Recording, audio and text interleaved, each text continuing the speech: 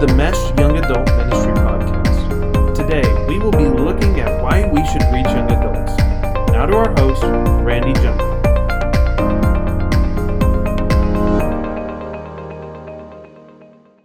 So, look at your handout, Reaching Young Adults. We've talked about this period of young adulthood as a disassociation from church. Regardless of what statistics you look at or who you ask, about 2/3 of young adults stop practicing their faith following their graduation from high school. That means students, kids who've been involved in church, who've made a decision to follow Jesus Christ, about 2/3 of them quit participating. I'm not saying they're not Christians. I'm not saying they're not going to heaven. I'm just saying about 2/3 of them quit going to church or collaborating with other people of like-minded faith. The reasons why are myriad, but one of the big factors is people trying to figure out who they are themselves. They're answering questions like, who am I? Who can I trust? What can I contribute? What can I do? What else is out there? So all your life you've gone to First Baptist Church and your parents drug you there, and now you don't have to go to First Baptist Church anymore because you'd like to go try something else. You see this, there's a book, what's the name of the author? I can't remember his name off the top of my head. You see this currently in young African Americans significantly who are leaving traditionally black churches to try churches that are not traditionally black. You see this also in the Hispanic community.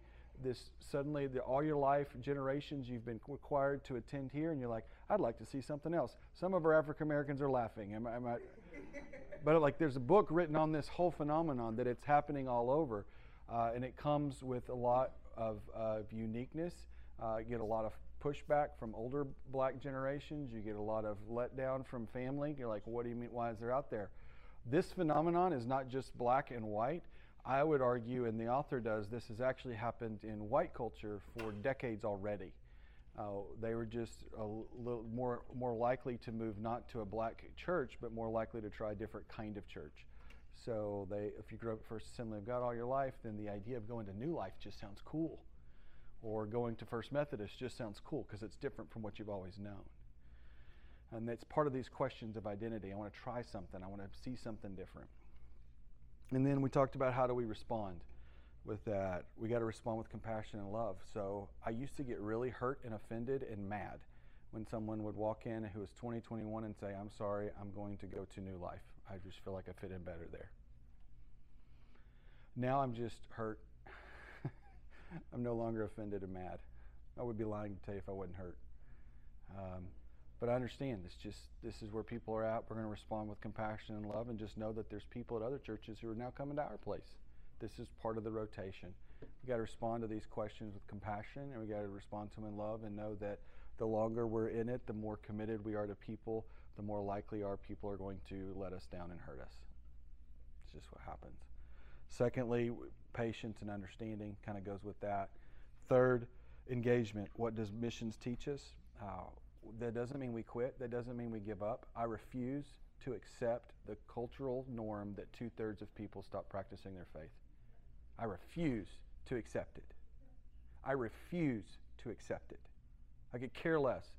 I could say 90% of all people who were white were racist at one period in history. I refuse to accept that. Just because it's the dominant concept does not mean it's right. And if we just say, hey, that's what's going to go on, that's just what's going to happen, then they win, we lose. So I don't like the stat, so rather than just say, oh, that's what happens, I refuse to accept it. And we're going to push back on it because we're going to change the narrative. We're going to do it with indigenous principle. Young adults are best able to reach young adults. That you are the best people to reach your own generation. It works best when you're replicating yourselves amongst other people. And I believe God's calling and sending some of you to do it. I really do. I believe God, through this process, is going to speak to some of you to specifically be engaged in this process. I'm excited for other areas of your life and ministry. I'm excited for other areas of your journey. I know some of you at some point in your life want to be missionaries overseas. I'm asking you to be voices for your own age group in your own community now. And I want to talk a little bit about self-segregation and culture's divide. Has anybody ever heard that term self-segregation before who hasn't read any of my writings? That's probably going to be a new term for you, most of you. But segregation, if I said what is segregation, you would say what? How would you define segregation? Separating. Segregation means separating, but more than just separating, it's separating in what? It's dividing and separating into distinct categories. You can just separate something, but you separate in group. That's segregation. So that's clearly associated in American history with what? Racism, and that's the driving force. But what did it turn out to look like? I mean, practically speaking, what does segregation look like in American culture? Economic, but simplest answer is the best. Come on, guys, talk with me. You've had bagels, you've had it. So what did 1950s look like in America? Separate but equal? You gave me an answer. Okay, so what did that look like? 1952, I go to a restaurant. What does it look like? All white or all black. 1948, this high school's in North Little Rock. How many high schools were there? 2. Why were there 2 high schools in 1948? 1 black, 1 white. You segregate, you divide. If you were a black kid and you wanted to go to the white school, could you do that? If you were a white kid and wanted to go to the black school, could you do that? No. You're divided and you're separated and you have no choice over it. And it affected what areas? We said schools and we said restaurants. What other areas? Businesses. Church. Inside venues. What else? Housing. So you had black neighborhoods, white neighborhoods, right? And if an African American applied to get a home loan to buy a house, they were not allowed to do so in certain neighborhoods. Their credit score failed, just by their ethnicity, right? So it was forced. It was segregated. Brown versus Board of Education, other lawsuits, other things that happen throughout history, segregation as an institution begins to dematerialize and crumble. Fair to say?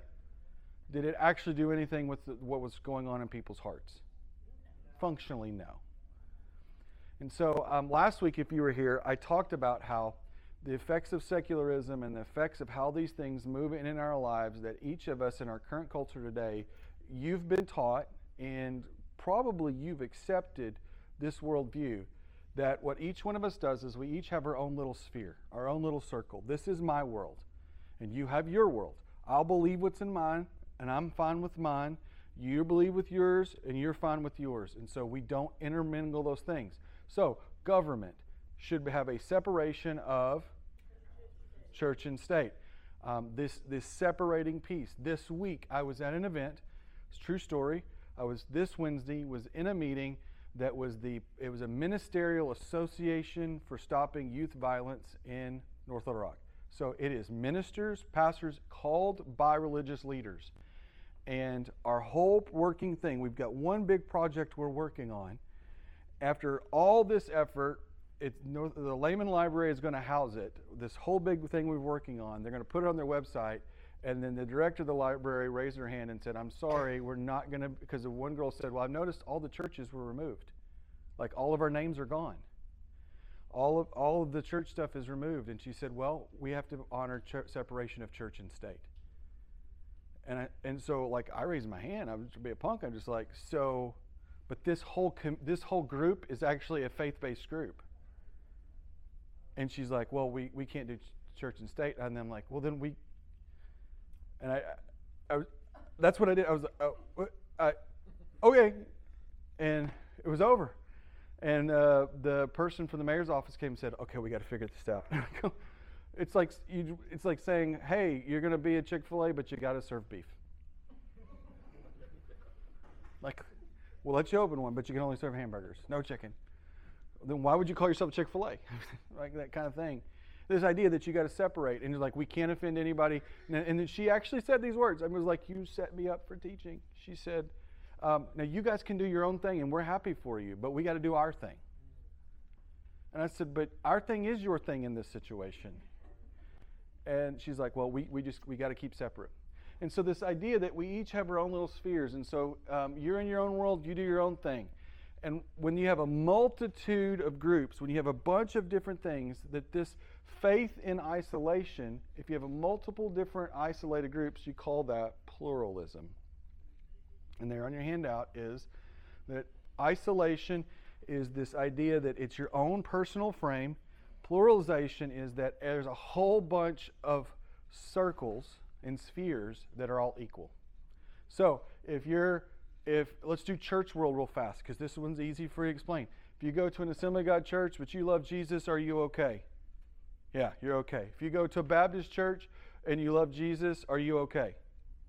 Answer me back. Yes. Yeah, okay. Yeah. Okay. You go to a Methodist church, you love Jesus, but you don't go to the AG church, you go to a Baptist church, but we're okay with that, right? So it's like you do your own thing, you relate to Jesus, there's obviously some differences, but we'll forgive that. It's okay. No big deal. Then pluralization does the same thing. You say, well, I'm going to be a Christian. You just live in your own world and you just do your thing. Okay? Let's say you're a Muslim, I got problems with that, but you know what? It's a free country. You keep your stuff to yourself. You kind of live in your own. I'm going to be an atheist. I'm not going to believe in God at all. That's your own little sphere. And this was the idea of what we would get to in a pluralistic society, is that everybody's got their thing. Does this make sense? Does this sound like your own personal schooling and other existence? Probably some of you have actually felt this way. Fair? Problem is, two things. Number one, if you're a Christian, what are you told to do with your faith and other people? Share it. So you're supposed to come into someone else's circle. We call this evangelism.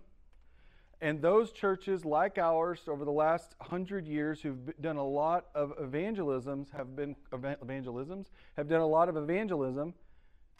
called evangelical churches. Evangelical churches are people who go and say, this is who we are, this is who you could be, let me share your faith. Now, is evangelical a good word or a dirty word in today's culture? Dirty. Why? What does it mean?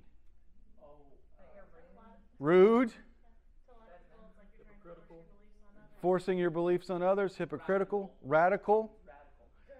Judgmental. And partly because us evangelicals in this circle have done a couple things wrong. Number one, we've been stupid. Fair to say? Got a lot of stupid stuff going on. Secondly, we've given up talking about Jesus and talked about issues a lot. And so we've turned the Jesus story into very important things like alcohol. We've turned them into things like abortion. We've turned homosexuality. What are some other things evangelicals are famous for? Well, let me just keep talking. Okay? Because let me just step in and say, I believe homosexuality is a sin. I do. I believe Scripture. I believe abortion is wrong. I believe it's a sin. It's the taking of a life. So these are. I'm not saying those things are not true or not wrong, or good or not wrong. What I'm saying is those issues became the issues, not Jesus. Okay. And then what happened is our own stupidity comes alongside that, and our own hypocrisy, and people are like, I don't want to. And then we were just loud and wrong. And then evangelicals said, okay, this isn't working. So you know what we're going to do? We got to find a power structure that can help us accomplish our voice and our mission. We got to. If we can't convince you by talking to you and yelling at you, maybe we can find a way to force you. And in American politics, the evangelicals associated with a political force. And at first blush, it made perfect sense. Because after all, we had all these shared values. And then what happened was we discovered that political force and system was not faith-based, but was ego-based. Unless you think I'm talking about Donald Trump, I'm not. I'm talking about the 1980s. I'm not talking about today. I'm talking about 1980s. Because what happens is anytime people of faith associate themselves with a non-faith-based structure, guess what happens? You get the whole ball game. And so what we discovered is some of our newfound friends had things that we didn't really like. And now we're forced to deal with it, and now we move to what's called the lesser of evils. So we get all this stuff. Everybody's in their own frame. Not only is we're supposed to go tell these other people, but there's a second problem that comes with evangelicals and people sharing their faith is because it isn't just the Christians who are doing this. Who else is doing this? Muslims are doing this. I've got Turkish friends and Islamic friends in this community. We've been in a relationship with them for years. I'll tell you, part of their agenda in connecting with us and hanging out with us is that we will convert to Islam. I'm not stupid. So you've got all this happening. Everybody's got their own individual things. And then what happens is all of them ram into each other. And I know you can't see it on this whiteboard because the deal's burnt, but you got a problem is you got conflict. Because my immediate sphere all sort of slam into each other. And it doesn't work. Because what happens when you and your Muslim friend and your atheist friend all are confronted with someone with cancer?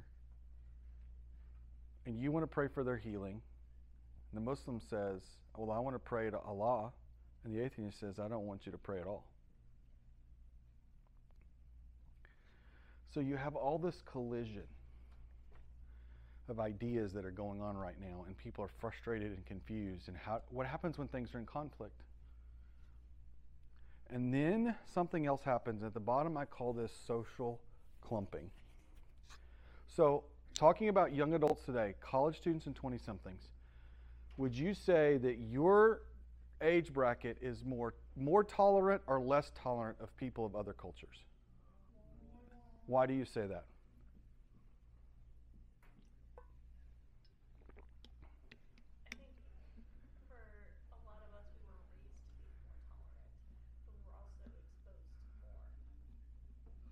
Okay. Raised to be more tolerant, exposed to more. What else? I was second, exposed to more, but not raised that way. Well, like I said, not everyone. What else? What was the question? So, would your generation, in your opinion, be more tolerant or less tolerant of people of different cultures and backgrounds? I would say that they project tolerance and they project that, but in action they are not. Project tolerance, but in actuality aren't. Because everybody that is in my age group is just going off to college, cliquish. Like there's going to be cliques, and if you're not in the right clique, then they see you as an X on your back and you're out. So let's run a couple scenarios. Let's think about the big riots over society in the last 5 years, geographically. What are some of the 5 to 10 years? What are some of those locations where the big riots have taken place? Washington, D.C., Baltimore. Where? Portland. Los Angeles. Ferguson, St. Louis. You're missing the biggest one, Minneapolis. If you draw a map of America, where are these actually not? I'll give you Charleston is the one. Where are these not located? Isn't this interesting? Because if you had to say what's the most racially divided communities in America, which would you say? South. There is a common denominator in all of those, however. You know what the common denominator in all of those locations is? Let's take D.C. off the table for a second. They're all what?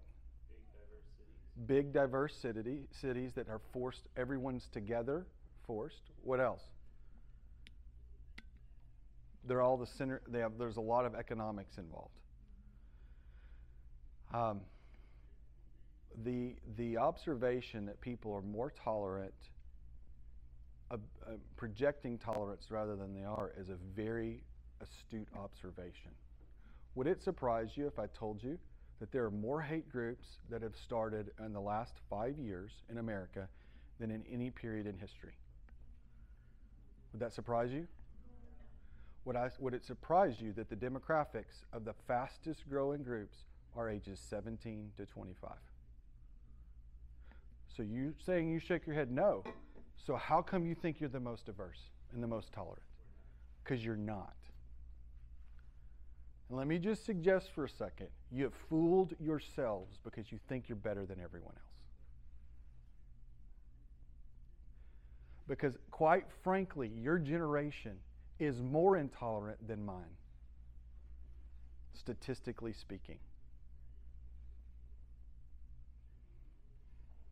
Why do you think that is? I have no idea.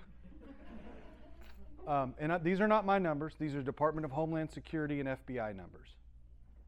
Do you think it has something to do with social media and 17 and 25, they don't know themselves, they don't even know what's going on, they just want to go crazy. Yeah. Not crazy, but they just want to go take Against charge, be involved. They in want something. some kind of power in their life. Yeah. They want some kind of take charge and something to control, to gain control of their own lives. What'd you say, Salvador? To leave reality, basically. To leave their realities. Let me insert before you continue, because great thoughts. I just lied to you when I said I had no idea. I have an idea. That was a flippant statement. So I realized as I was saying it, that was a whatever. I'm frustrated with. Yeah, I don't know for certain. I got some ideas. So let me ask this next question before you keep talking. So what makes up these hate groups in your mind? What's the typical demographic? I gave you the age. What's the demographic? Super white people. Super white people. Y'all agree with that? You're absolutely wrong. It's blacks. Black nationalism is outpacing white nationalism like 3-1 currently.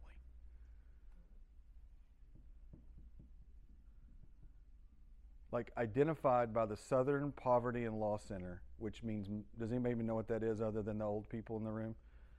So the Southern Poverty and Law Center is the voice of Dr. King in the civil rights movement of that period. That is their group. That is the Southern Law and Poverty. I'm stumbling over it, but they're the people who have embodied racial reconciliation and anti-hate groups in America for the last 60 plus years. And their biggest fear currently is black nationalism. Do you guys, we've got black and white in the room, so I'd like to hear from you. Why do you think this is? I think it's kind of always been there, and we just have the access to be louder and to be able to say what we want to, either on social media or just feel more comfortable with saying it out loud. Does that surprise you in the black nationalism, specifically those who are black? I'm asking because I want to learn. No, I don't think it does because, you know, I think a lot of black people feel like, you know, we've been so far mistreated in this country. So this is kind of like our time to kind of get back, so to speak. I think there's a lot of that. What else?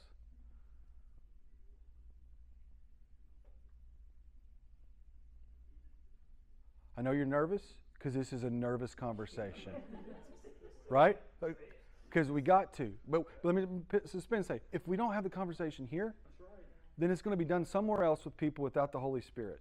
Oh, it's going to be done in the streets with people getting hurt. Yeah. That's what's going to happen. So what are you going to say? Can you repeat your question? Just, does it surprise you that there are rising numbers of black nationalists and it's outpacing white nationalism? I think people want revenge. Think revenge is a big part of it? Yeah. You know what? So I feel like people don't realize that the people they want to revenge against aren't the people who cause what they want revenge for. We didn't originally do it. I mean, our ancestors did it, but they're coming after us now, and it's like.